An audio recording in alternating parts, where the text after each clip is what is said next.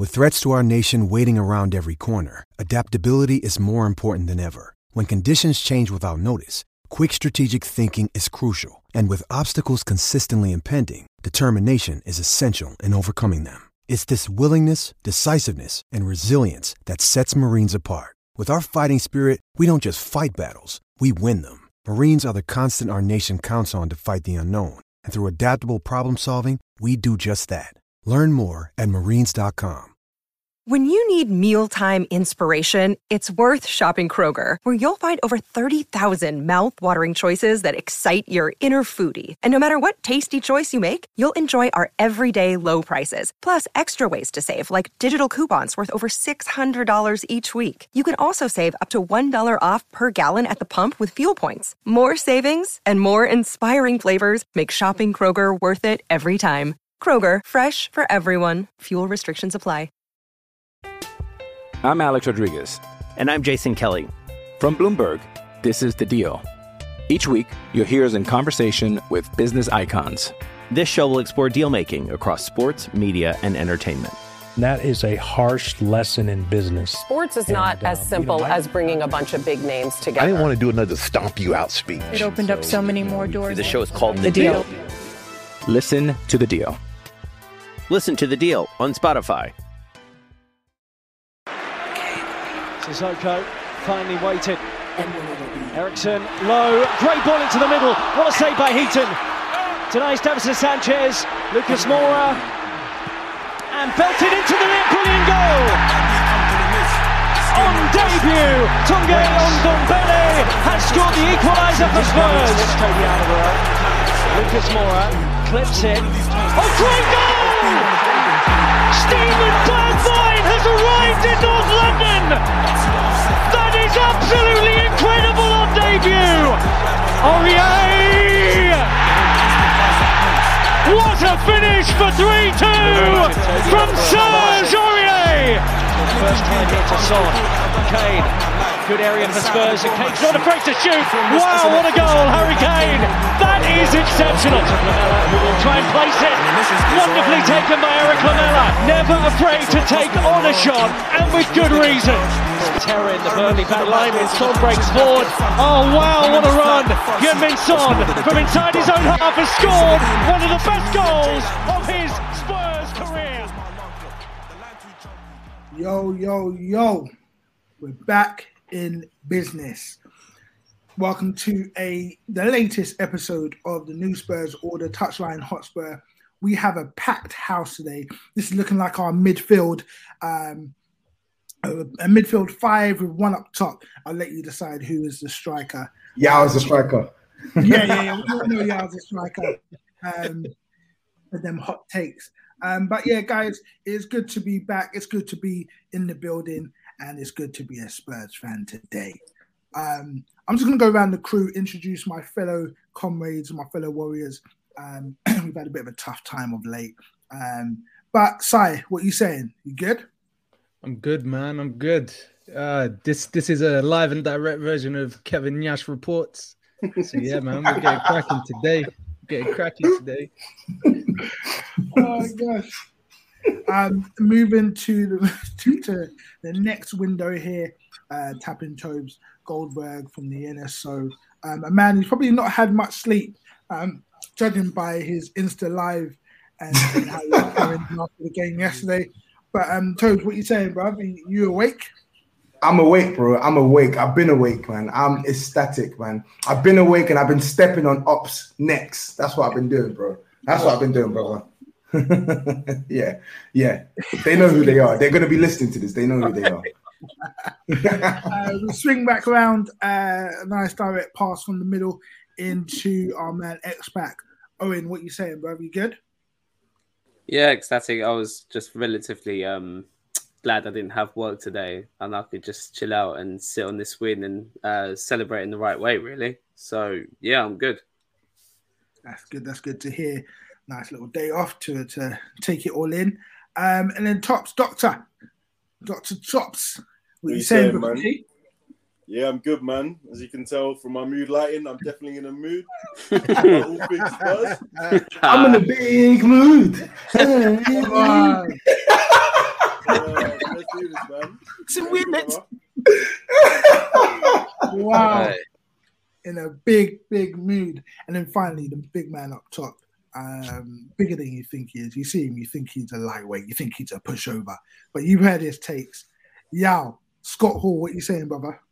All right, bruv. You know what? When I went bed last night, all I kept dreaming was, you want a bamba? You want to roll with the big G's? I said, okay.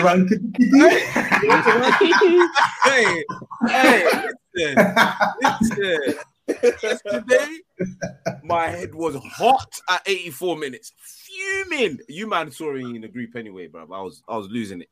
Yeah. At 97 minutes, a certain baby in my house was getting spun around in the air like a helicopter. Hey, bro, it was mayhem in my house. Absolute mayhem. Can we, just for the record, honourable shout out to Yao's Wi-Fi and his stream, which is always about 90 seconds behind everyone else. So Yao only finished celebrating the goal about midnight last night. Very true. He said, "What did they score?" He said, "What? Oh no, did they score again?" We were like, "No, I did that." I was like, "What's going on?" Oh gosh! Oh, funny, bro. Okay, so first things first, for all those listening, those tuning in, obviously we want to recap the week. Yes, we had a great win last night, but before that, there was a big game that we were supposed to play last Sunday. And for some reason, our quote-unquote noisy neighbours decided to slink off into the darkness and postpone the North London derby, aka the biggest game of our season in terms of, everyone gets up for this game. It's the one game you want to make sure you're competing in, one game you want to win.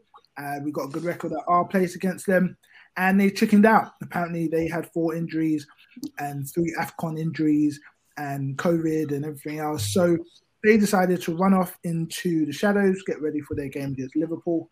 And we were left hanging. There. I'm not going to spend too much time on it. I think we'll probably go to maybe a couple of past members on this one.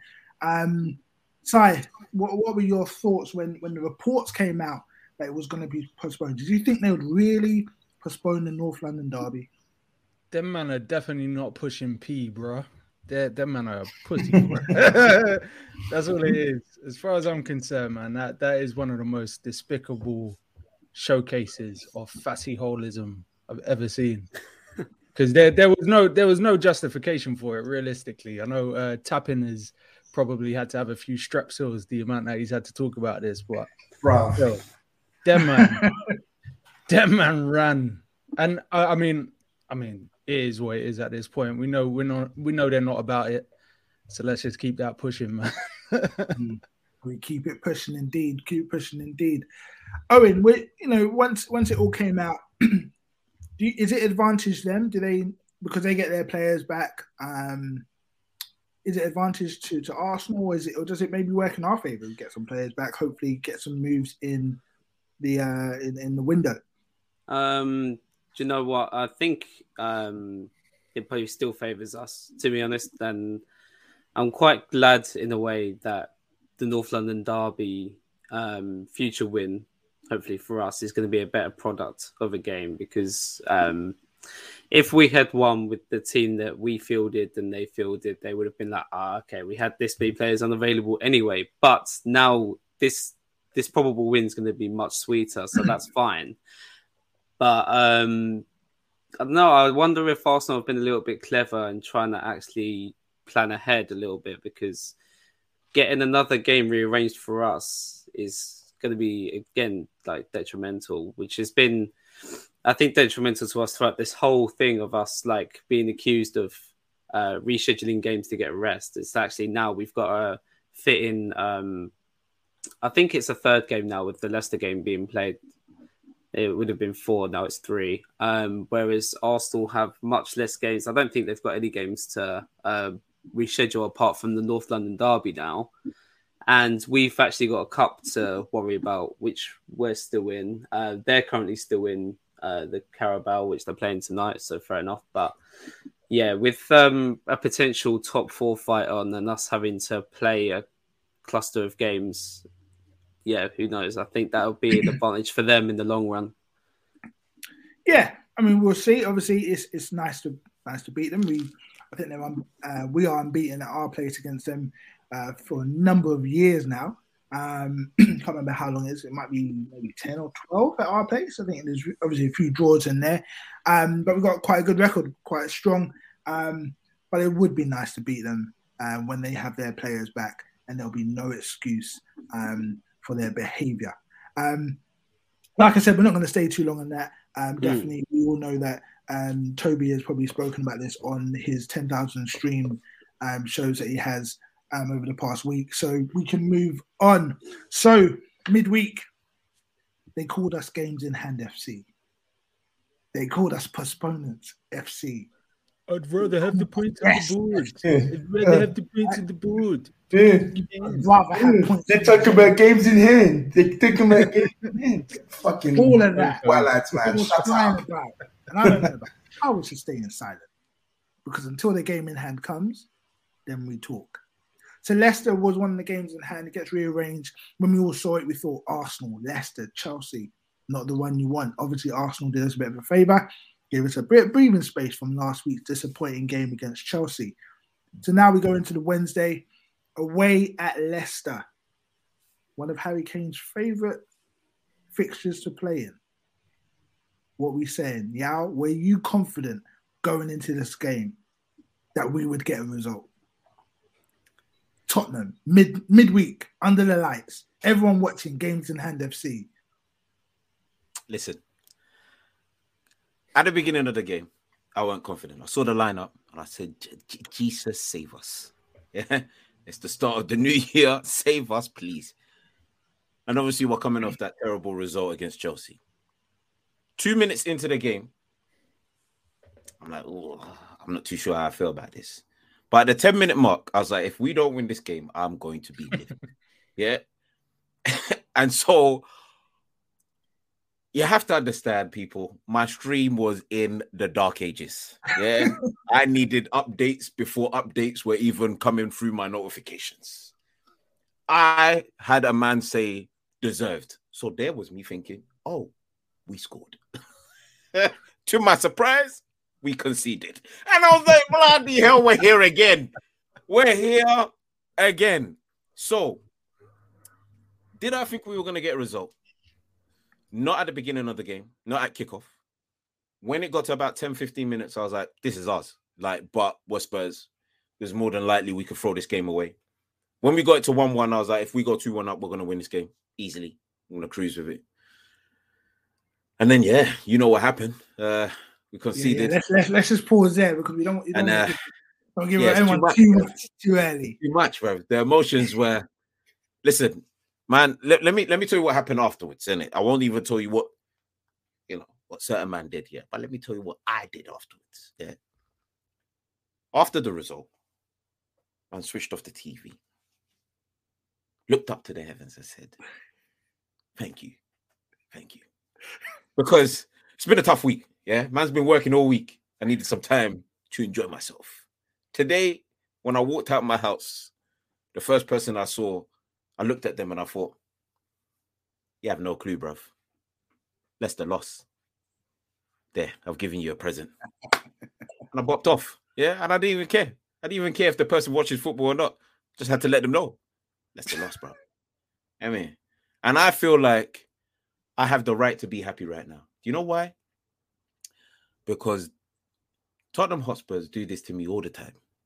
They take me to the middle of hell where me and the devil himself have conversations. And I don't like the devil. I never have.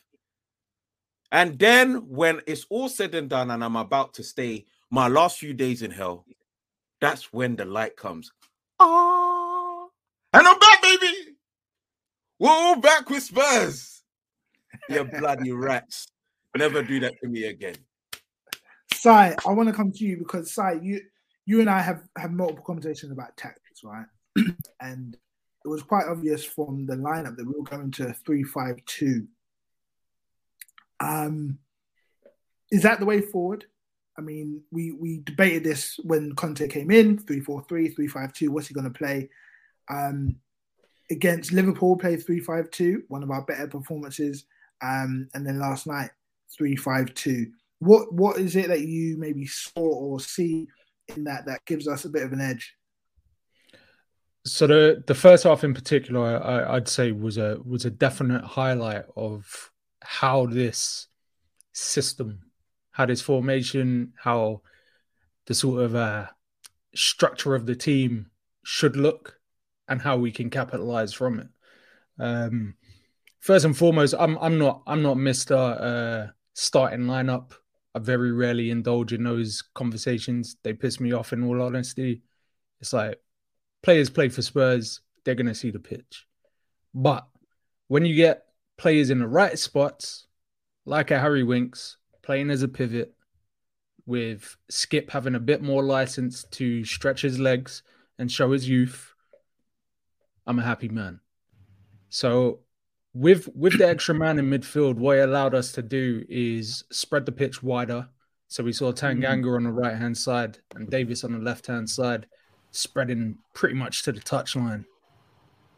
I like to see that, because what it allows is it allows Winks to add a little bit more security, drop in to pick up the ball from deep.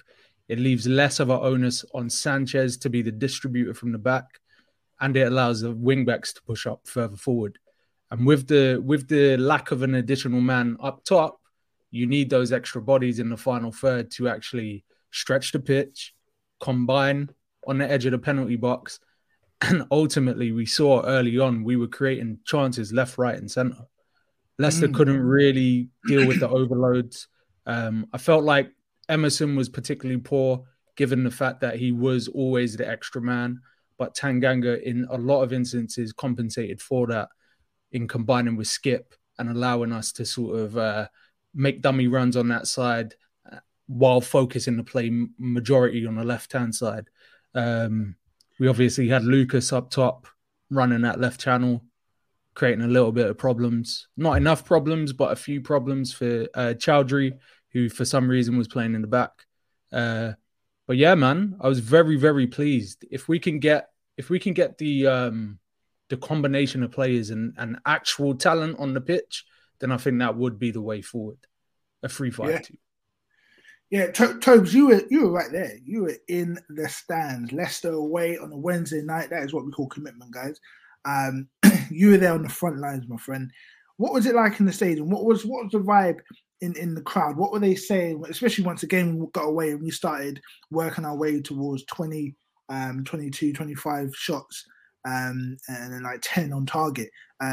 Just a quick moment. Rest in forever peace, Nuno Ball. With our one shot on target in 3 games. Tobes, what are you saying? What was it like?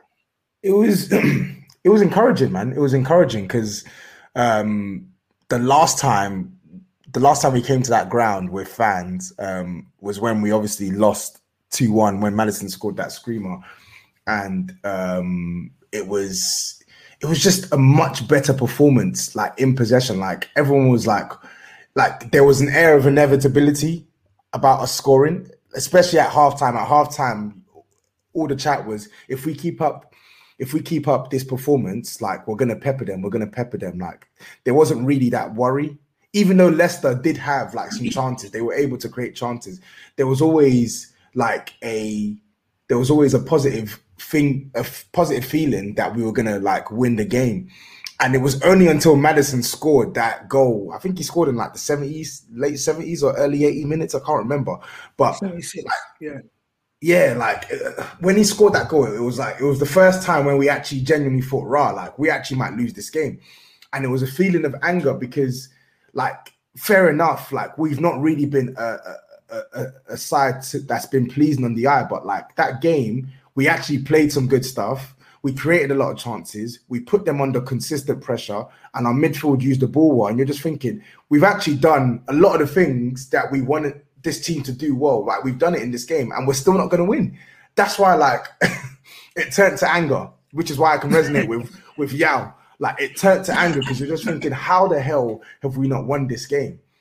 But then, bang! It was just, it was mental last 2 minutes. Mental. Absolutely mental. Just a quick shout out, head over to our Instagram page to see the video of the away end at the end. Toe supplies some footage for us. It is enjoyable. I've watched it about 1,000 times. Tops, were you in that same boat? The emotional roller coaster. Did you feel anger? Did you feel? Do you know what? First half, did you feel inevitable? Yeah, we're gonna win this. We're gonna batter them. Like it was a funny one because when I was watching the game, like, I just kept saying to myself, the way we're playing, we're all over them. Their goals, I just said to myself, both of them, I felt like were both undeserved. I just felt like they had taken snap chances that had fallen to them. But up to that point, we had been on top for a lot of the game.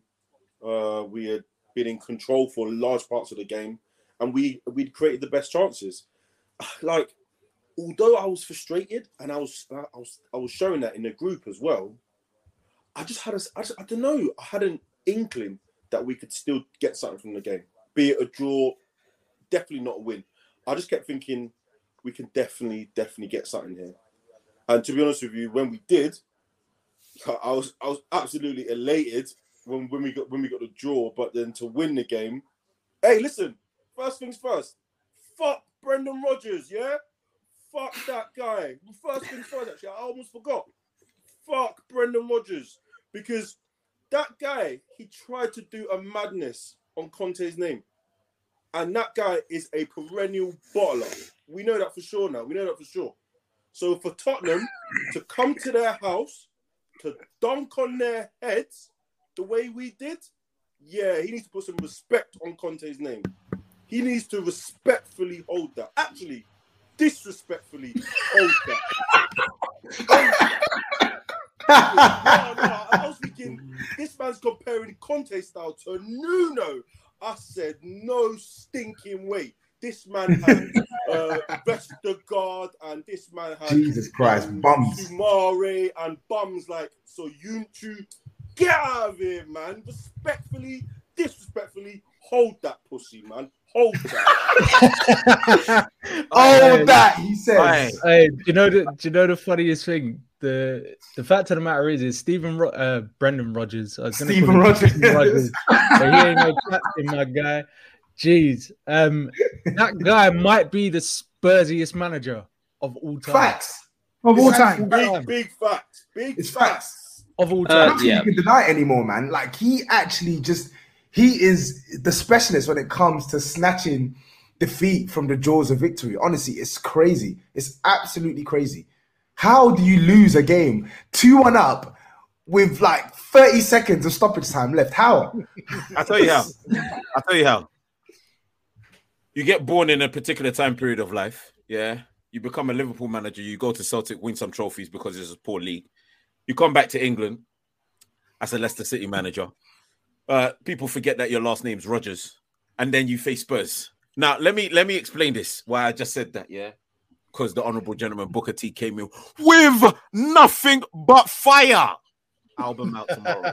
Yeah. Let me tell you this now.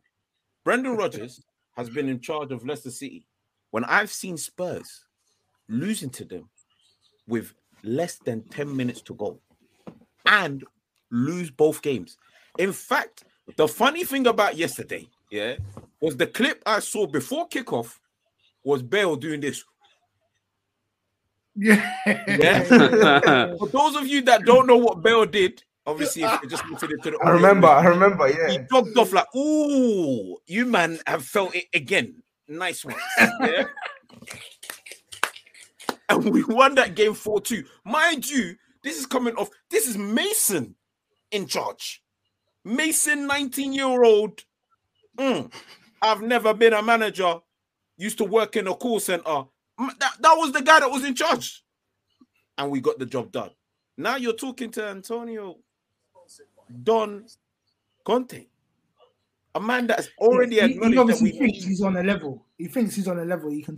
I mean, that's nice. That's nice to think that you're on a level. You know, there's people outside whenever I go out, they probably think that me and them are on the same level. The problem is, you don't know me. I'm way too high. Relax yourself. Yeah. Change your name to Edge. You think you know me? You think you know me? Yeah, you know what I'm saying? You need to know. You need to know the levels, bro. You need to know the levels. It's not every day.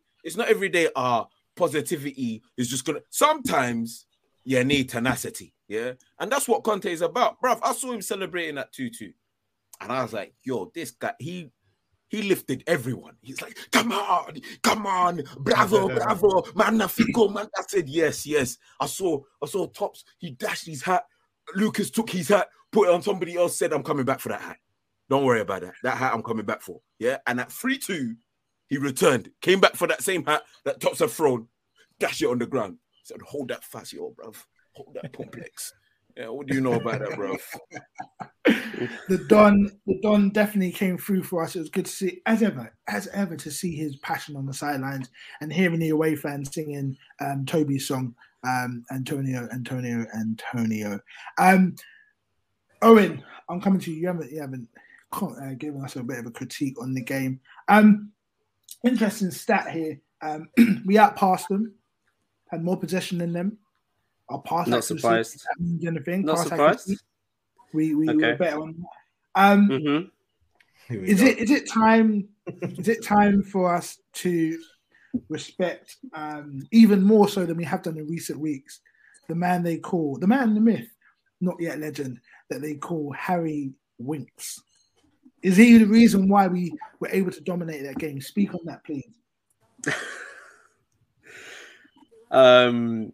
I believe so. Yeah, I mean, with that functioning 3-5-2 midfield and him at the base, it was always going to suit him, I think, especially, again, under Conte's patterns.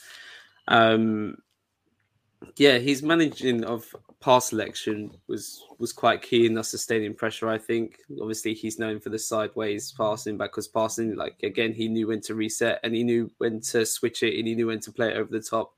I think he created like 3 or 4 chances in the first half, one of which being the first Kane goal. A bit of a shameless assist, though, to be honest, because Kane did pretty much most of the work with a classy run and finish.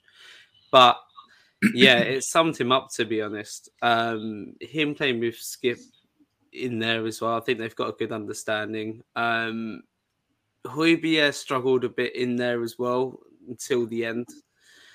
But yeah, fair enough. It just suits us playing the 3-5-2, having that 3 in midfield with Winks at the base, or at least part of the midfield as well. Like, I wouldn't be mad if Skip was at the base either. Like, either or, I think it still works and functions well.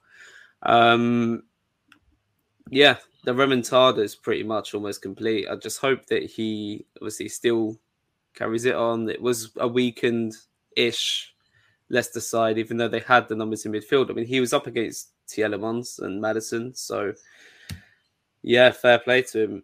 It didn't seem like they had 11 players out. Obviously they did. It's actually some of those players like some were on the bench.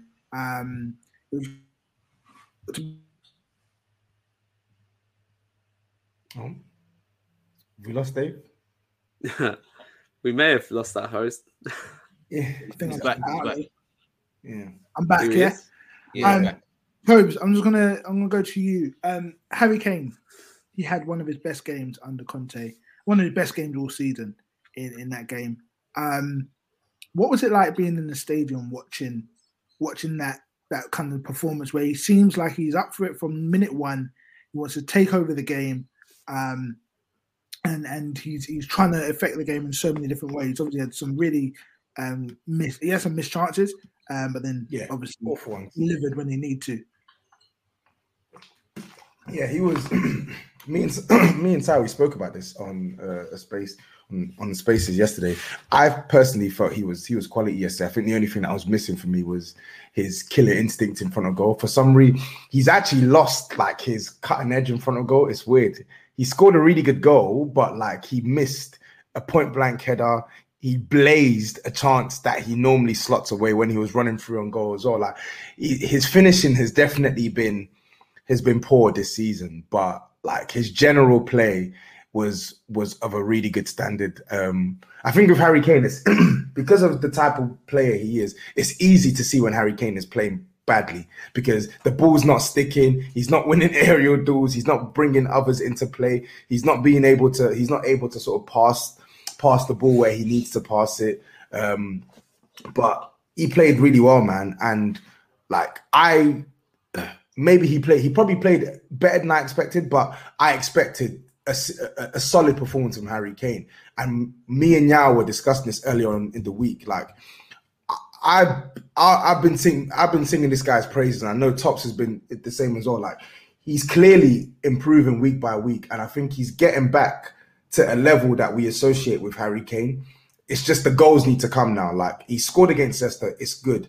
We need to get the goal scoring back to a good standard. But the general performances for me are getting better and better and better. And in a period where Son is injured, and Son is a player who stepped up for us in recent years. He's actually been quite clutch against some of the big sides. Like we need Harry Kane to show us why like he's the best player.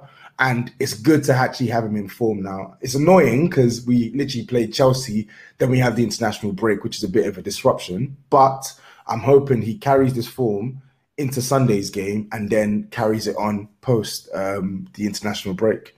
And also big up Harry Winks as well on the corners. Like he put in some really good corners yesterday.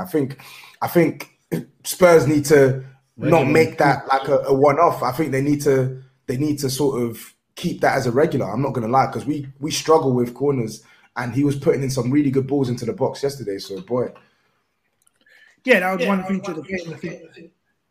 I think that was very good to see. I feel like I'm echoing somewhere. No, I can't hear an echo. All right. Yeah, it's good. It's good to see that we're getting crosses in the box. Reguilon played very well. Honourable shout out to him. Winks definitely on the corners. Obviously, you mentioned Harry Kane having that. I think he hit. Was that one on the crossbar from? Yeah, he hit the crossbar. Hit the crossbar. Yeah. And that was from Winks' delivery. Winks was popping up all over the pitch. It was, giving respect. But like I said, Harry Kane, 18 goals in 17 games against Leicester. There must be something about that club that he hates. Hey, listen. Boxing Day and Leicester. Something dark's happened while he was on that loan spell, because that motherfucker has a revenge game against these guys every single time. Someone didn't chat nice to his girlfriend or whatever. Bro. Yeah, bro. No, I don't want to talk about his girlfriend. What the cock happened there, bro? Whoa, shit. Oh. I just want to say the chat again. Listen. What did you say in the chat? We can't say too much. You know what I'm saying? But you know what's them defenders as well. Sorry, them centre backs are arse. ASS, capital ASS. Vestergaard is trash. Some of our fans actually wanted him at the club last year. Take that in. The guy turns like a double-decker bus. He is fucking trash. And Soyuncu is a fraud. Lord Farquaad is a fraud. He is terrible. I'm getting all of my Turkish privilege off today, bro. Right off. Send that fucking extra back where he came from, bro. Back to the dark ages. You know what's mad about the performance from the lads, should I say? Especially Harold. He's earned his first name back. We'll discuss his last name on another pod, but he's earned his first name. Like, the thing that I found mad about the game, I can't believe I'm going to say this. So the header, I think everyone was being harsh. I said it in the group.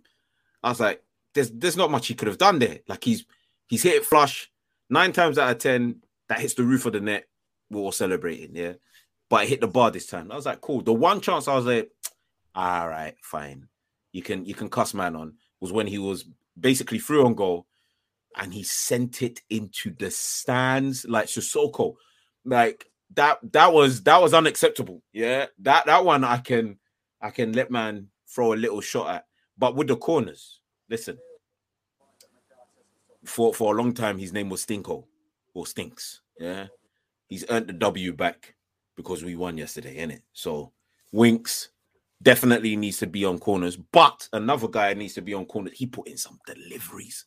Reguilon, blood fire from the other side. I said, whoa, left and right. I said the deliveries were on task, bruv. Having man, I saw defenders. I said, cool. That's the way I want to see you defending. I want you struggling.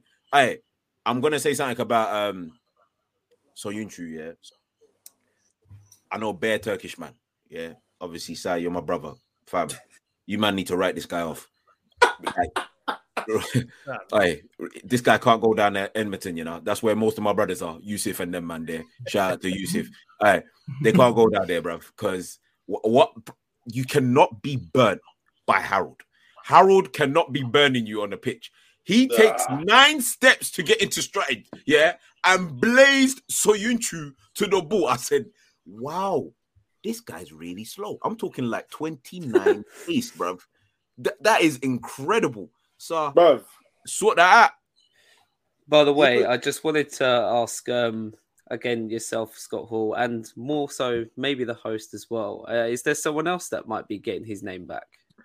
I was going to go on to that. I was going to get there. Hey, man.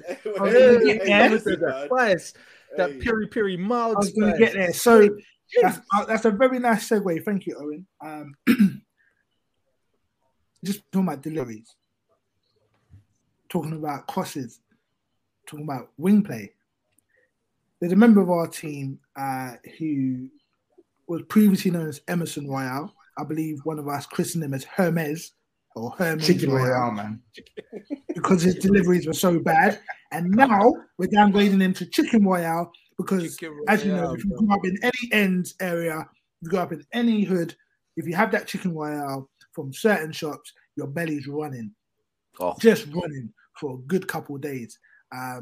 So he plays yesterday and probably stinks at the joint. You know, it was such a contrast. Regular's on one side, putting in crosses and Winks is putting in passes. Then it gets out to Emerson and it's letting us down. And Conte, even though we were on top, even though at one point in a 10-minute span we had 92% possession, Conte makes a change at half time. And he brings on Matthew. Who? Man's calling him Matthew, you know. Matthew. That's full name. Matthew. You know what? I call him Matthew because the first thing I saw him do was quite an intelligent cutback that anyone else didn't read. Then the second thing I seen him do was a nice little lofted ball. I was like, Matthew's here to play. The dink, innit? Then I see him making a run into the box, trying to get a shot on target. Matthew's trying to get his place back. Number 2, I have to retire that jersey, put it up not necessarily retire it to the rafters, but we'll put it locked away for a couple of weeks at least. Sign. Am I going too early? Is it, or did I actually see him put in a good performance yesterday? I thought it was decent. In it. Like, as I said, in the first half, Emerson was a net negative. We've had this debate quite a lot. Like, from the first 2 games, I knew something wasn't quite right with that guy, and I tend not to write players off early. But boy, that guy is a cowardly lion, bro. Like, he refuses to take a take on. There's no adventure in his game. He's not a liability in terms of defensively, but going forward, you would prefer the ball not to end up at his feet if you want to try and score a goal. So the fact that Doherty had so much of an impact and was so involved is a massive positive, to be perfectly honest. And you got to give credit where it's due. But his jersey's hanging on the banister at the bottom of the banister. Yeah, it's all right. No one, your mum's telling you got to take it upstairs. And you're like, I see it. It's on the clothes horse. Yeah, that's about nah. Second. Listen, I tried, didn't I? I tried. No, I was gonna be nice, but I can't. No, get rid of him. Listen, well done to him coming on and doing what he did. Yeah, but get rid of him. Get rid of him and that freaking gone off chicken Royale that we've got at right. You know what? Actually, let me say this. I'm going into the mad scientist thought process. Royale, who's not so Royale, is absolutely horrific going forward, but he's not so bad defensively. Yeah, like he's actually like, I don't really feel many people taking him on. And in my head, I was like, why don't you just put him as a right centre back? If we play 3 at the back, He doesn't have to go forward, doesn't have to be afraid of crossing that line, could just defend and pass. Yeah. Because we're gonna get a right wing back anyway. So he's not gonna be the starting right wing back at some point in his career. It's no longer there for him. He might as well convert over. Because let me tell you this now, yeah. I don't care for the result, but Sanchez has to go. This guy has to disappear tomorrow. Yeah. Now, the person that saved this guy's life is another guy that has to go. In fact, he should have gone last year. Don't say gentle Ben. You're gonna say Tanganga and Ben. No, none of them. None of them. I actually think they all played all right yesterday, man. None of them. It's a particular man. Once I say everybody will man, the man with no sauce. His name is Hoy, but there's no hoisin. Yeah, this guy here. Listen, I know he saved Sanchez. I know he did. Yeah, great block, fantastic. I know he was pivotal in both of those final moments. Fantastic. Clap for yourself. Well done. Go home, clap your wife. I know he was also pivotal after, confirmed situations, yeah, of pulling Bergwijn away from the crowd, which would have given him a second yellow card. Yeah. Great. That's fantastic.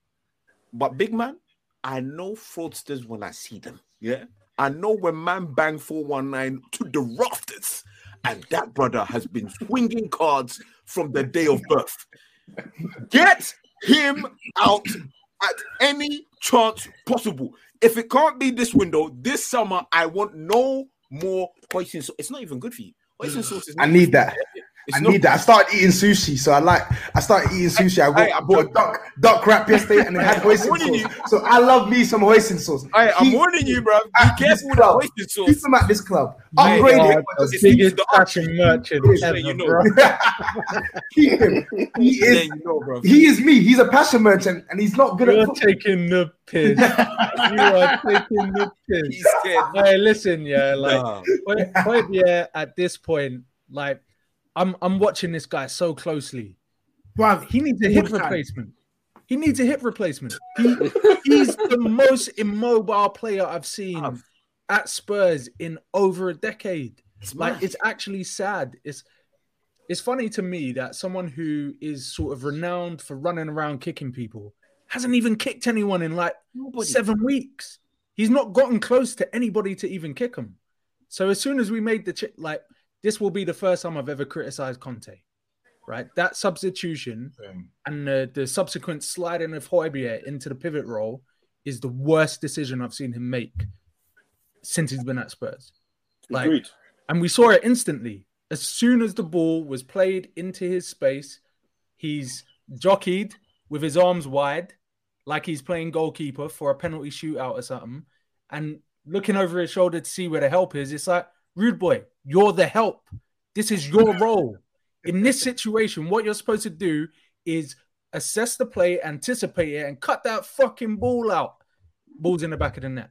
I was pissed. Man. Absolutely agreed, man. The more and more we see him, the more and more we realize how limited he is. Like, any discernible qualities of his just look so poor right now. Like, he's not a great passer. He's not a great tackler. Like, he doesn't even organize play well enough at this point. I don't even see why. I don't even see why we seem to think that there is a player that will help play the way Conte wants to play. It's quite frustrating. And what's even more annoying is that in the end we win the game, and people look at the game and say, because he did that block at the end, and because he was able to do the pre-assist for the first Berge goal, all of a sudden, he had an okay game. But it wasn't good enough yesterday. And it's not been good enough for a minute, to be honest. And this is the key difference between a quality footballer and someone who just lives in the chaos.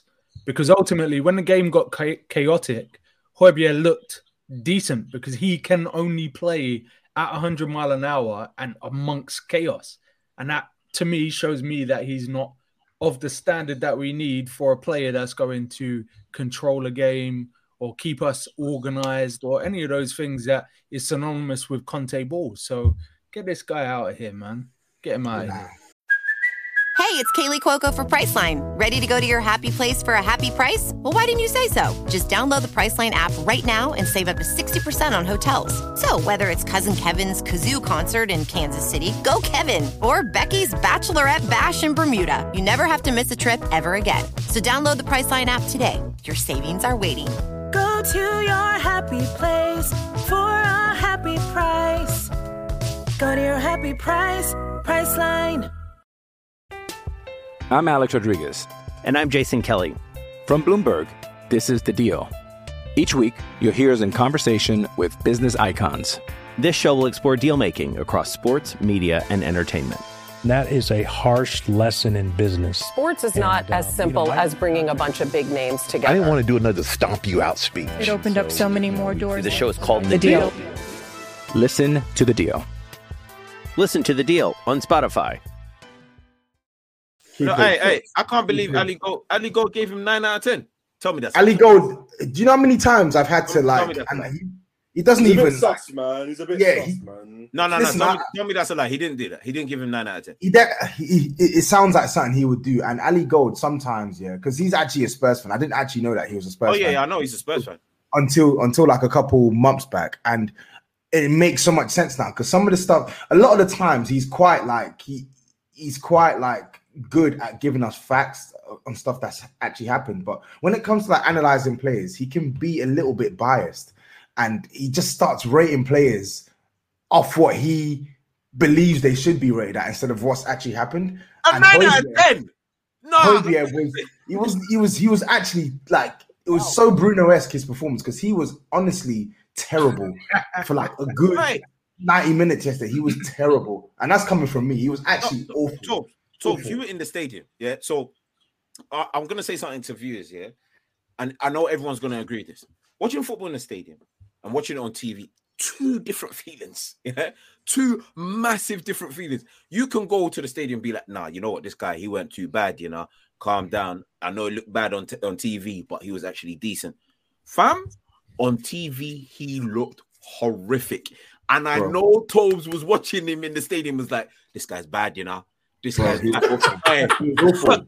He was awful. I even typed it in some of our chats. Like there were times, because the thing is, like, it was what annoyed me was like there were so many times in the first half and second half where like they tried to play out from the back, and he did the good thing, which is pressing them. He'd go to commit, he'd press, he'd win the 50-50, and then just play within your limitations. Just give it to someone who's better at these things than you. But no, he wants to be the one to try and dink it over the top to Harry Kane. He wants to play the hero ball like Bruno. I'm like, bro, you don't have the facilities, bro. Just chill. And then there was oh god. So I can confirm he gave Hojbjerg a 9. You gave Harry Kane an 8.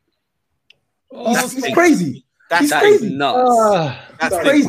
That is nuts. I like Ali, but that is fucking crazy. Regular on a 5. A 9. He gave regular on a 5. He gave regular on a 5. Hey, we got to get these legacy guys out of here, bro. No, call Ali onto the pod. Captain Tobes, if you gave Emerson an 8. Of all things, Emerson an 8. Okay, no, I'm joking. By the end of next year, we're gonna beef, bro. Call Ali onto the pod. All right, call Ali onto the pod because you can't be giving man that a 9 out of 10. I said we don't have the capacity. He doesn't have the capacity, bruv. He doesn't have the capacity to play football, bruv. No. Hey, listen, big man. Even though my stream was behind, I'm gonna say something that was mad. Yeah, no, because you man don't understand how crazy this was. That shit was in 2021, bro. There was a position of play, yeah, where I think it was Maddison took the ball and turned. And Hojbjerg put his arms out like this, yeah, like he ran towards him. Yeah. Come, let's samba. Yeah, done all of this. And I promise you, my stream went blank, yeah? When it came back, the space between him and Maddison was insane. And I said, Jesus, in a second, we've lost him. We've absolutely lost the guy, bro. I said, no, I've had enough. Listen, Tobes, you're my brother, man. Seriously. And I know that it's Tobes today and not iBot. So let iBot know that I'm keeping an eye out just in case he's around, innit? Yeah. Tobes, listen, this is a massive L that you need to hold. Yeah. No, not yet, never. You've been legit to quit on this guy, and I told you he stinks more than 10-day-old poo. It's foul, yeah. It's absolutely foul, bro. That is foul, bro. He's horrible. I'm not giving up. We need a guy like that. You're still not giving up. No, I'm not giving up. We need a guy like that in the team. I'm sorry. Toby just wants him just to be there, you know. I'm not the guys you bring on for the last 10 minutes, see out the game. What, passion merchant, we need him. Huh? Passion merchant, yeah? Yeah, we need a passion merchant, bro. We actually do. I can't lie. We've got one. Lucas Moura. Lucas fucking Moura. Hey. Coins. Thank Jesus. On top of that, that guy in the Louvre, that guy, man, proper passion merchant. He gets it, man. You see when people say, hey, man, he's Tottenham, brother, he gets it. Hey, Lucas. Yeah, he gets it. That guy gets it. He gets it. Gets it, man. Right, real quick before we move on. Bruv, you know what? He even tweeted about it today. He said, sorry, I just got caught up in the euphoria. I'm like, Alderweireld was saying he has to buy that fan a new hat.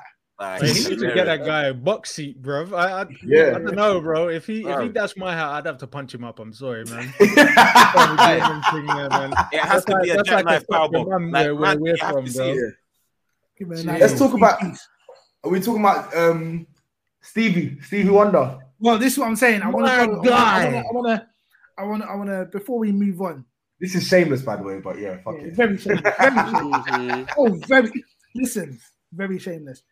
Before we move on to something else, I do want to obviously talk about the last 90 seconds. We've already alluded to the fact that most of us were unhappy with the substitutions. We thought Conte had got it wrong. We were annoyed, pissed off, frustrated, throwing our iPads or whatever out the window. 84 minutes, 87 minutes. They announced 5 minutes of extra time. We knew that obviously we were still creating chances, but we had people like Lo Celso on the pitch, who we know his shin pad has a better chance of scoring than the football. So it was one of them situations where it's getting tense. And again, we've seemed to have thrown the game away. But here we are. Stevie Bergwijn. Stevie Wonder, right? Did you say Berg9 or Bergwijn? Call him what you will, right? I will. It's his day today. It's interesting for me because I was a very big fan of him. I held on to the stocks as long as I could, and I sold them.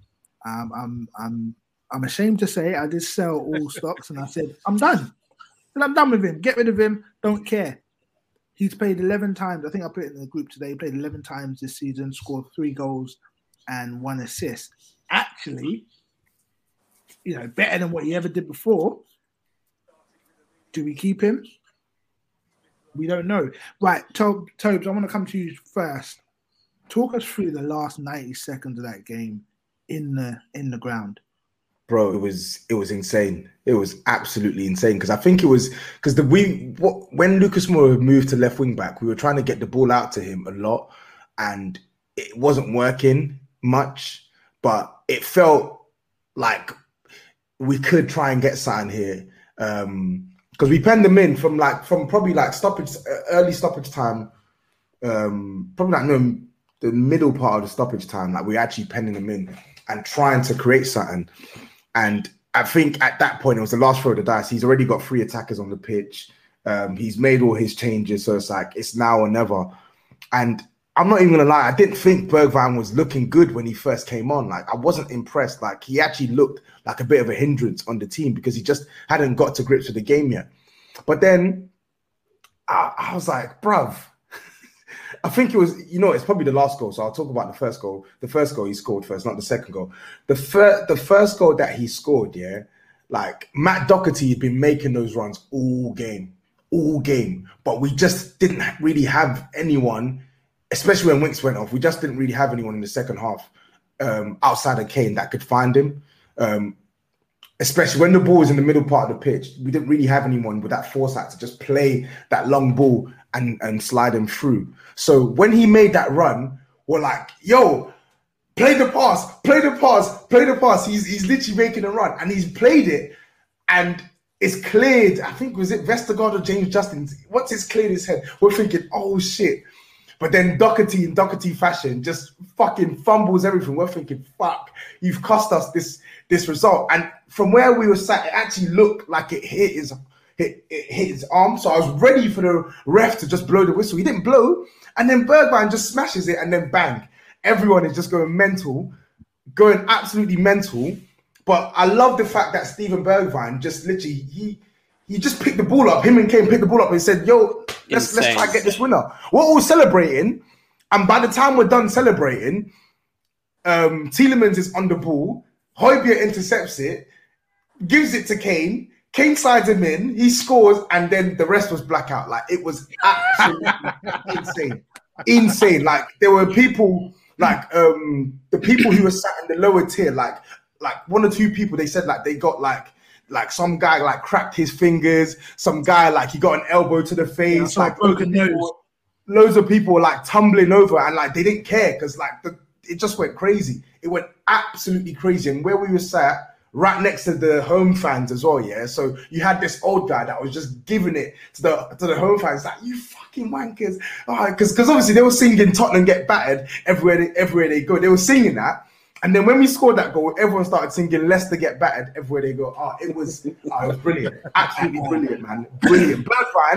Bergwijn has etched his name in like modern day sort of like folklore with that goal. Because I think that's a record now. That's a record in the Premier League. Like no team has been trailing at that stage of the game and then have gone on to win. So for whether people like it or hate it, he's actually going to go down in the record books for that. It's nuts. Yeah. It's a Premier League year's goal.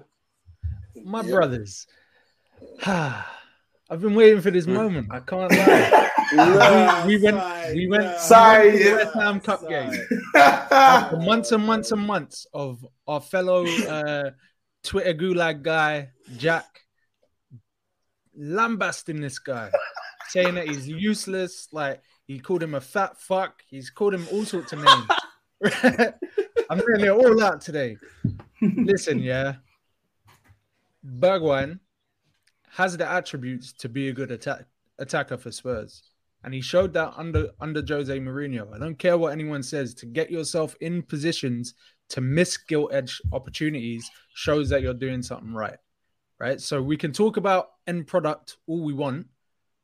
But when he started against West Ham, we saw every single attribute this kid has. He's good when the ball is in areas where he can combine with other players. He's got the strength. He's got a bit of pace. He's got a bit of trickery, and he has enough vision to be able to play a killer ball, to release a man, or to slide it in for a goal. Right? So when I saw him come on, obviously, as the game progressed, he ended up closer to Kane, sort of left that left wing position and started to play a lot more central. And we saw it. The guy's composed. Man, I can't scream loud enough how proud I am of this little guy, man. Like, honestly, like, that is the type of performance that everybody would have been hoping for, and he delivered in the most spectacular of fashion. Facts. Yeah. As far as Stevie fucking wonder, mate. Bro, as far as impacts, like with substitutes, we've lambasted like just our lack of like firepower off the bench. Like, we don't really have game changers. So literally, when a manager brings you on to change the game and you go out there and you literally flip the game on its head, like, that is the best possible outcome we could have expected from Bergwijn. Honestly, like, we were saying this on the space yesterday. My feelings on Bergwijn, I'm not going to come out here and say, oh yeah, I'm buying stocks and whatever. But in all honesty, if Antonio Conte rates this guy, yeah, Conte's come out and he's actually said he wants Bergwijn to stay. He rates him. So, bruv, I'm just going to stick with the manager's directive here. I'm going to put my feelings on the player to the side. If they want to keep him, whatever, it is what it is, man. Hopefully they can, this, if we do keep him, hopefully this can be a springboard for more, man. It can. Because Bergwijn is not the first or last player to look really poor in the Premier League and have that season-defining game or whatever, and then go on to do something great. Okay, I'm not saying he's going to be Ronaldinho, but listen, with Antonio Conte here, if a manager wants you and he's willing to keep you and work with you, then it's positive signs for Bergwijn. If Conte can make something of fucking Victor Moses, then boy. This is the thing with Bergwijn as well. Like I touched upon, when he was getting in these areas to score, playing on the Mourinho, he was a defensive winger on his unpreferred side as well. So, yeah, giving him credit for that and playing under Conte, and Conte giving him his props as well. He knows he's an intelligent player who suits combinations. And we saw that in the West Ham Cup game as well. So, to that point, I think he might even be a better fit for Conte's system currently than Heung-min Son. Like overall, and seeing his general play, I think like Son's got a couple of goals, fair play, but like in terms of combination playing, someone who can play off the midfield, the wing backs, and Kane, it's exciting times for Bergwijn. Like hopefully he can kick on and showing that mentality to get the ball out of the net. Like I don't think, Tobes, you would have excused him if he celebrated the crowd instead of getting the ball out the net in the 95th minute for an equaliser. But lo and behold, he went straight back to the centre circle, and we hadn't had luck in that game overall. Bergwijn, I think he can kick on. I still think I'll say now. I think he's a better fit for this system than Son is currently. I mean, when you say that, do you mean like? Do you? Yeah, go on, Tops. Go on. I was thinking about it, and I was just like, in my mind, I was like, I still feel that he hasn't done enough. But you know, based on yesterday's performance, based on the confidence it will give him, and also even if we were to sell him, you know, what sort of attacker can we replace him with under 20 million at this point in the January market? It's probably a bit too late in the market to even kind of consider that. And he does seem to suit the way Conte wants his attackers to play. I mean, for someone that I always call Mr. Drip or Drown, how about some goals and assists? He gave me some goals and assists yesterday. So, You know what? I'm going to give him that one. But I think the lights are still on him, though. The lights are definitely still on him. I don't know. I feel like Conte should have brought him on 10-15 minutes earlier as well, though. Like he did struggle to start in the game and get to grips with it at first, but that tide was shifting, and Conte got a little bit lucky with the timing he brought him on. Fair play, but he should have come on earlier. But I think he's got like go on. For me, I'll be honest with you.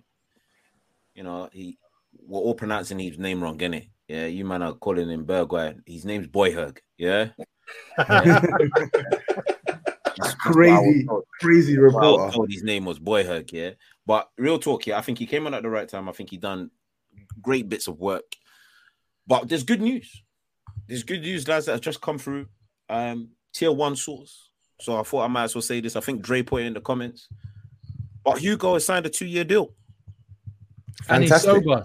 And he's sober. Fantastic. There's nothing better than sober Hugo. And you know when I knew he was sober? When he ran the length of the pitch and slapped man on the head and said, "Hey, you man, that's what I'm talking about, bro. That's a sober action." Because if he was waved, he'd have tripped at the halfway line. Trust me. I've seen waved man before, bro. Yeah. Yeah, that is true. I think that was a good performance. Yeah, I mean, even Hugo, he made a couple of saves that were, you know, kept us in it, kept us in with a shout, and he's been in that for a very, very long time for us at the club. Been doing that under Conte. Definitely, he's been playing very well. It's a good sign when some of your worst players, your underperforming players, the players you want out, are the ones saving you. You know, you got Højbjerg and then Doherty, Matthew, as I now call him, and Bergwijn linking up for that goal. Højbjerg obviously making the pass to Kane for the third goal, and obviously Kane slipped him in to Bergwijn to finish it off. And we all went crazy. You know, it was a good moment. And I think for me, the biggest emotion was the fact that we deserved it. Okay, we actually deserved it. We were peppering them. Yeah. We were playing very well for most of the game. You know, we got let down, and it's clear. And I think, you know, Conte's probably even noticed this. If we don't have our best back line, then we got issues. We got errors. You know, that's what happens. And we saw that with their first goal. But let's not be too negative. We got the points. Games in hand FC. We move on nicely. We will preview the Chelsea game in a moment, but it's a small nature because of the few things and a few comments I've ignored over the past hour now that we've been talking, just because we wanted to kind of save it till now. So there's some rumors coming in, guys. Well, we know that Hugo's got his deal, which is great, and that secures that. We need to get rid of Galini. He's rubbish. But now there's talks about Tongi and Dombele going to PSG. Some people say it's a swap deal for Wijnaldum. Some people say there's a swap deal for Paredes. I think that's how you pronounce it. There's also talk of us trying to hijack the Diego Carlos deal. Newcastle, obviously, as much as they got money, they've also got a relegation battle to deal with. It's one of them ones. Also, there's talks and there's rumors flying about us trying to aggressively move up the Kessie, or how people want to pronounce it, deal and move him in this month as opposed to a pre-contract deal for the summer. I'm just going to quickly go around each cast member, starting with Owen. Which one of those bits of news gets you the most excited? So we've got Hugo, a Tongi swap deal with PSG. Obviously, we've got Poch out there, special relationship. Diego, Carlos, the defender, or midfield Kessie. I would say, Hugo Lloris's contract is massive news. From the eye test that I've given Diego Carlos here and there over the time, he seems rash, but we'll see on that. But yeah, I'd be more excited or most excited to see if we can get PSG to pay all of Ndombele's wages if this loan is as imminent as reported, and use that money to try and do a deal for Kessié now. I don't know how hard that would be while he's at the African Cup of Nations, because I imagine the Côte d'Ivoire, I've absolutely botched that pronunciation, so I'm just going to say Ivory Coast. They're probably going to go close to all the way, if not all the way. So even that said, I really hope we can do a deal this month. Sorry, I've not practiced or rehearsed that. I don't even know. Sorry, Owen. That is top level, bro. At some Can point, we just leave with the Kessié thing, yeah? He said that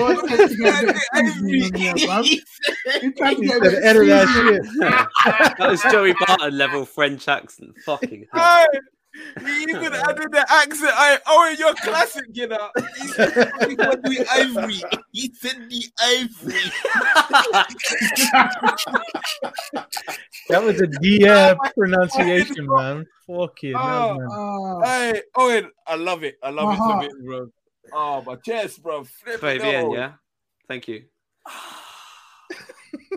Oh, wow. Okay, cool. No. We've got to move on. Tops, what are you saying? What's your favorite, or what's the most exciting thing there? Hugo, Tongi, or Kessie? Yeah, very happy that we managed to secure Lloris, if that's the case. I think it's just massive, important situation that we had to kind of get on top of. I still feel a certain way about Tongi at this point. But I think if we can sign Kessie, then that just gives us a bit more, bit more beef in the midfield. A different profile of midfielder to what I think we kind of currently have. And if we can maybe get him on a pre-contract, that'd probably be quite a good one to sort out as well. I think the wages are still kind of high-ish, but I suppose that's being offset by the fact that we won't be paying anything for him. So that's probably where I'm at. Personally, I've watched a fair bit of Kessie, and I'm not his biggest fan, but I'd like for him to prove me wrong. And as I said, I feel like he's like a profile midfielder that I feel just that we're missing at the moment. So. It's interesting. It's interesting to hear. Yao, what about your perspective? Which one gets you the most excited? I know you've always been campaigning for Alcoholics Anonymous and Sober Hugo. Is that the most exciting thing? Is it the fact that he's now with us for another 2 years? We can find a replacement, find someone who can really take over from him, or is it the midfield situation? Well, the midfield situation is a bit tricky because Kessie is. It's hard to really judge whether Kessie would suit us or the Premier League as a style. I mean, by just watching him, you'd expect so, but you know, he's had some bad games and he's had some good games. Paredes, I've not really seen much of him, to be honest with you. I know he's tidy on the ball, that much I know. But what does that really mean in the grand scheme of things when you're under pressure? So I'm not too sure on Paredes. So the midfield, getting Tongi out the door, it doesn't really excite me because I'm like, we need some sort of, we need a defensive reinforcement. Yeah, like, honest to God, we can't keep hoping that, say, Dyer, for argument's sake, and Romero stay fit. We need adequate replacement if they're not fit. I know Davis, and I'll give him his props, has done decent at left-sided centre-back, and we've been linked with Diego Carlos. Carlos is a bit of a madman, though. You know what I'm saying? He's like a Pepe. You know, he can be amazing, you know, defensively, and he can be horrific in the same light. So I'm not really sure we would want that. I don't want to say the Hugo deal is what excites me. I think probably what would be exciting is getting a player in, and one that should hopefully benefit our team moving forward. I don't know who that player is going to be honest with you. And everybody knows if it was up to me, it would be Vlahovic. End of discussion. Paredes, Argentinian. Obviously, we all know the history. Ricky Villa and Ozzy Ardiles. We've got quite a nice Argentina. But we then go to Eric Lamela, Lenoso, and maybe Paredes. Is this third time's a charm? Is this a opportunity that we can't miss in terms of getting a PSG player in? Or would we go for Wijnaldum? Toby, what are you saying? If Conte wants him, then yeah, but I don't think Conte wants him. I think they're trying to offer him to us to try and get Ndom. I just think with Paredes, I think he's a really good passer of the ball. A very, very good passer of the ball. But I could have sworn like he's not really the most like durable in terms of like staying fit. When he was younger, he was impressive, but I just think now coming to the Premier League, how old is he now? Like 27? 27, yeah. Coming to this league is, as we've seen with Thiago in last season and a couple other players, the intensity of this league cannot be taken lightly. And I just think Paredes, whilst he's got the technical quality that we want in terms of passing, I don't know if he's got the all-round mobility that Antonio Conte will need for him to play in a 3-4-3 position or even in a 3-5-2. So I don't know. I don't really know how I feel about that one, but he's not a player that I would be like looking at and saying, yeah, Spurs have to sign him. So I don't know. I honestly don't know. Interesting. Another Argentinian with an injury record. Not interested. Sorry. Sai. What are you saying, Sai? Hugo, Tongi swap deal, or even just Tongi leaving, Kessie, or defender Diego Carlos. Boy, I can't pretend that I'm the guy that does scouting reports on players that don't play in the Premier League, especially. So I'm gonna keep it sensible as possible here. If Tongi were to leave to PSG, a ripe and ready person to come in is Gini Wijnaldum, as far as I'm concerned. Someone who knows the league, someone who's played at a high level in the league, and who is, for all intents and purposes, a little bit out of favour where he's currently at. So that, to me, would be more interesting than going down the route of somebody who isn't durable, isn't league proven, would have that acclimatization period. We don't have time for that. Like, leaning on Gini for a season and a half seems sensible to me. if we can get that type of deal in January market, that is traditionally very, very difficult to improve your squad. I'm all for that type of thing. But as it stands, the Hugo Lloris extension is the most exciting for me because I think we don't have any sign of anyone better coming in anytime soon.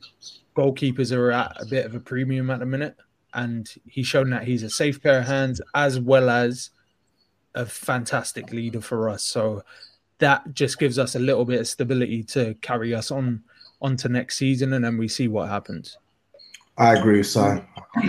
Every word, I agree with Si. I think Lloris is the biggest one for me out of that list. None of those names, it's not like they're bad players, but none of those names like excite me. But again, it's just dependent on who Conte wants, who Conte doesn't want. So, yeah.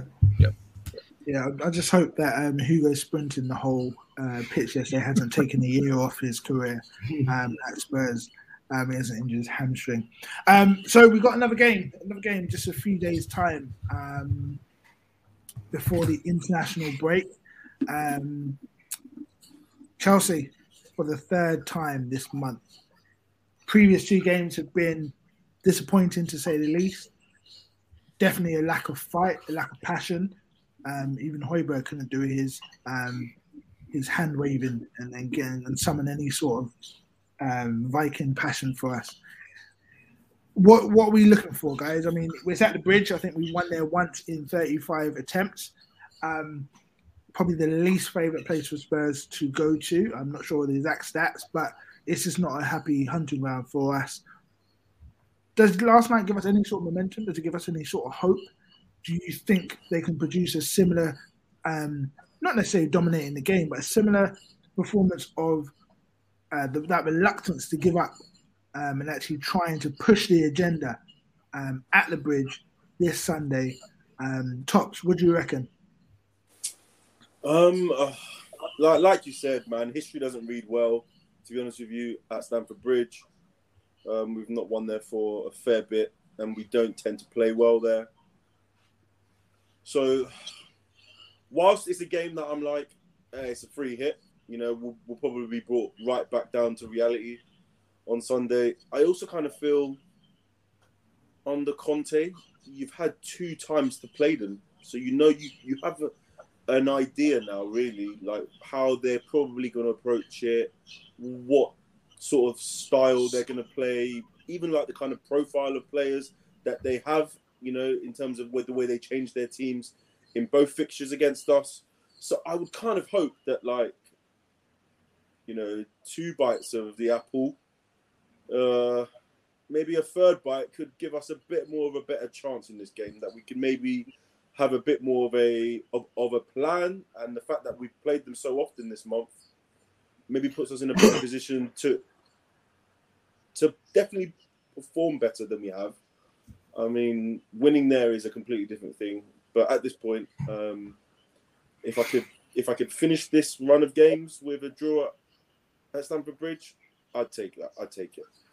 But again, it's history speaks for itself, and generally in this league, the stats really don't lie. So, yeah. Owen, what about you? You're always Mr. Positive. We know that because you've been backing Winks even when Winks stocks weren't even available in the market. What are you saying? Is this? We did a bit of a foxtrot last night. What do you reckon we're going to do a nice dance at the Bridge this weekend? Why have you got to mention foxes? Because I'm a hunter, apparently. No, those were pheasants. Well, both really. Especially in that area. Away to Chelsea, man. Like I can only really hope for like a brave performance, in all honesty, because once again, like Chelsea are just better than us. Like someone said in the comments, like I would snap anyone's hand off for a point happily. But a brave performance which sees Chelsea's quality shine through in a potential win, and then exacerbated the need for some urgency in the transfer market, isn't the worst thing to happen either. So, yeah, as long as we can actually not turn over our back and let Chelsea pack us in this time, pause if need be, then I'm happy. But I'm not expecting anything. Yeah, it's a tough one. It's a tough one. It'll be good to get a goal. It'll be good to get a goal against them. It's been what? We played them, this is the fourth time this season, and we've not scored yet. Then we probably conceded, 8 or something like that. Tobes, I'm assuming you'll probably be there. I don't know if you're going to the game. What's the deal? What do you reckon? 50-50 if I go. I don't know if I want to put myself through that. But in all honesty, I'm not expecting a win. Like I think Spurs will even do well there to get a point. But what I am expecting, that I've taken encouragement from after yesterday, is at least some fight. That is something that we've not shown at all in the previous 3 appearances that we've had against Chelsea this season. We literally got, maybe a little bit in the first half in the home game, but we got slapped 3-0 in the league at home. We lost 2-0 away, should have been more, and then we lost 1-0 at home. So just give us some fight. Just give us some fight, please. Like, make it a competitive game. Like, don't just give them the points. Like, we know that they've got the better side. We know that they've got better options off the bench, but just give us a reason for some optimism, man. And that's all I ask for. Like, no Spurs fan in their right mind is going to tell you, oh yeah, Spurs should go there and win. That's just crazy. It's absolutely crazy. They're third in the league for a reason, but it's a game that means something to us as much as it means something to them. Not just because it's Chelsea, but because we're also fighting for top 4 as well. And if you're fighting for top 4, this is a ground you got to go to and actually put in a good performance or put in a respectable performance. So that's all I'm hoping for. Give me that and let's see where we go from there. Yeah. You're probably the opposite to Owen in terms of where Owen might be Mr. Positive buying stocks for Winks when there's not even available on the market. Yeah, you've probably sold every single stock and every single player in our squad. Telling them to come on down. Coming down to the bridge this weekend. What happens at the bridge? Are we going to get thrown under the bridge, left 6 feet under? Or do you reckon it's just a bridge over troubled water? That's enough bridge jokes for today. Decent. I'm not going to lie. I'm tickled. What I will say is, I know everyone's saying it'll be good to come out there with a draw and all that kind of stuff. We are trying to get back into the top 4. We're trying to get back into the Champions League. And what I'm going to say is probably going to sound ludicrous, but we have to win. I don't think there's any wiggle room for any defeats. I know we got games in hand, but I don't even think a draw. I mean, a draw doesn't kill us in terms of momentum, but we need to actually start kicking on as a team.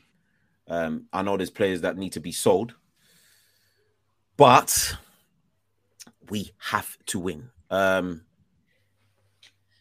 the thing is, Chelsea haven't looked good, and neither have we against them. Yeah, in terms of like probability, we're due a good game against them. We're actually due one, just on the basis of how many times we faced them. 1 in 4. Yeah, I mean, there's no way in a blue moon I want to see Spurs get swept by them bastards on the west side. Yeah, no way. I don't want to see it. So I'm hoping the lads are really up for that, and deliver. That's pretty much it for me. I'm going into it with a little bit of hope. A little bit of hope. Wow. One Bergwijn winner, and man talking about hope. Sai, Toby mentioned earlier that you'd have to be a crazy Spurs fan to think we're going to go there and get a result. I saw your face when he said that. So reaction. Are crazy you a crazy things are happening. Crazy things are happening. That's a banger as well. Hey, listen. We are you singing that song, brother? If you know. Hey, listen, we're delving into the part of the season where, when we are successful, relatively speaking, we tend to do pretty well, and we pick up some unexpected results along the way. Leicester was an unexpected result, so we may have blown our load. Pause. But at the same time, as we've gone through, if you play a team 4 times, you should figure out the conundrum, at least to an extent. I would argue this game is a bit of a free hit for us in terms of we're not expected to win. We've disgraced ourselves 3 times. We're on a bit of a bounce. Why not just go there and be brave? Why not? If we can get a tune out of the guys that played last night, we will look substantially better than we did before. Because ultimately we went to the bridge with hodgepodge Prakash lineups and didn't really put together anything that had any sort of cohesion to it.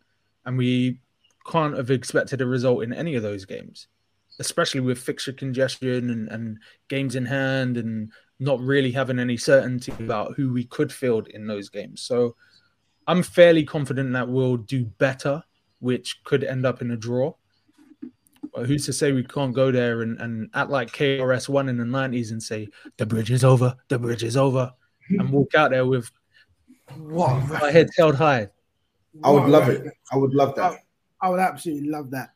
And I would be singing that song on next week's pod. 100%. Right, so we're going to just score predictions and then we will bounce. It's been a pleasure as ever. Make sure you guys are fully locked into us on all socials. Follow all the accounts, both the personal ones and the group one. Instagram, Twitter, Patreon. Make sure you're signing up to that. There is content coming out all the time. So we're going to go round. Yao, what's your score prediction? 2-1 Spurs. 2-1 Spurs. That's that hope talking. Tops. 1-1. 1-1. Okay. Owen? I'll go for a 1-1 as well. I thought you were about to say 4-1. Sorry. I was like, wow. There's positive in this 4. Nope. Toby? I'm in Tops and Owen's camp. I'm going for 1-1. I think we can sneak a draw, man. They've not been that good recently. So, yeah. I'm going for 2-2. Sai, what are you saying? Hey, man. Let's live in chaos, bro. A 3-2 Spurs win. Imagine. I would love Twice it. in a week. Let's just go with chaos. Pure, unadulterated chaos. Like, fuck tactics. Let's put pressure on them to sack Tuchel. Yes. That's what I want to see. Wow. I want to see it. It's looking shaky over there for him, man. It is looking shaky. Boy. It is. Right, guys, it's been a pleasure. Thank you for everyone who has tuned in, even Jay Spurs, who forgot it was Thursday and turned up a bit late. But if you're here, you're listening, and if you're tuning in maybe at the weekend, it's been a pleasure. My name is Dave, a.k.a. Trebles, a.k.a. Don Antonio, in honor of the Godfather himself. I'm here with Sai, Tobes, Yao, Tops, Owen. We have been the NSO, New Spurs Order. Make sure you're locked in. Keep it locked. We'll be back next week. Peace. Bless. Peace. Belted into the net, brilliant goal. On debut, Tunge Ndombele has scored the equaliser for Spurs. Lucas Moura clips it. Oh, great goal! Stephen Bergwijn has arrived in North London. That is absolutely incredible on debut. Oh, yay! Sports Social Podcast Network.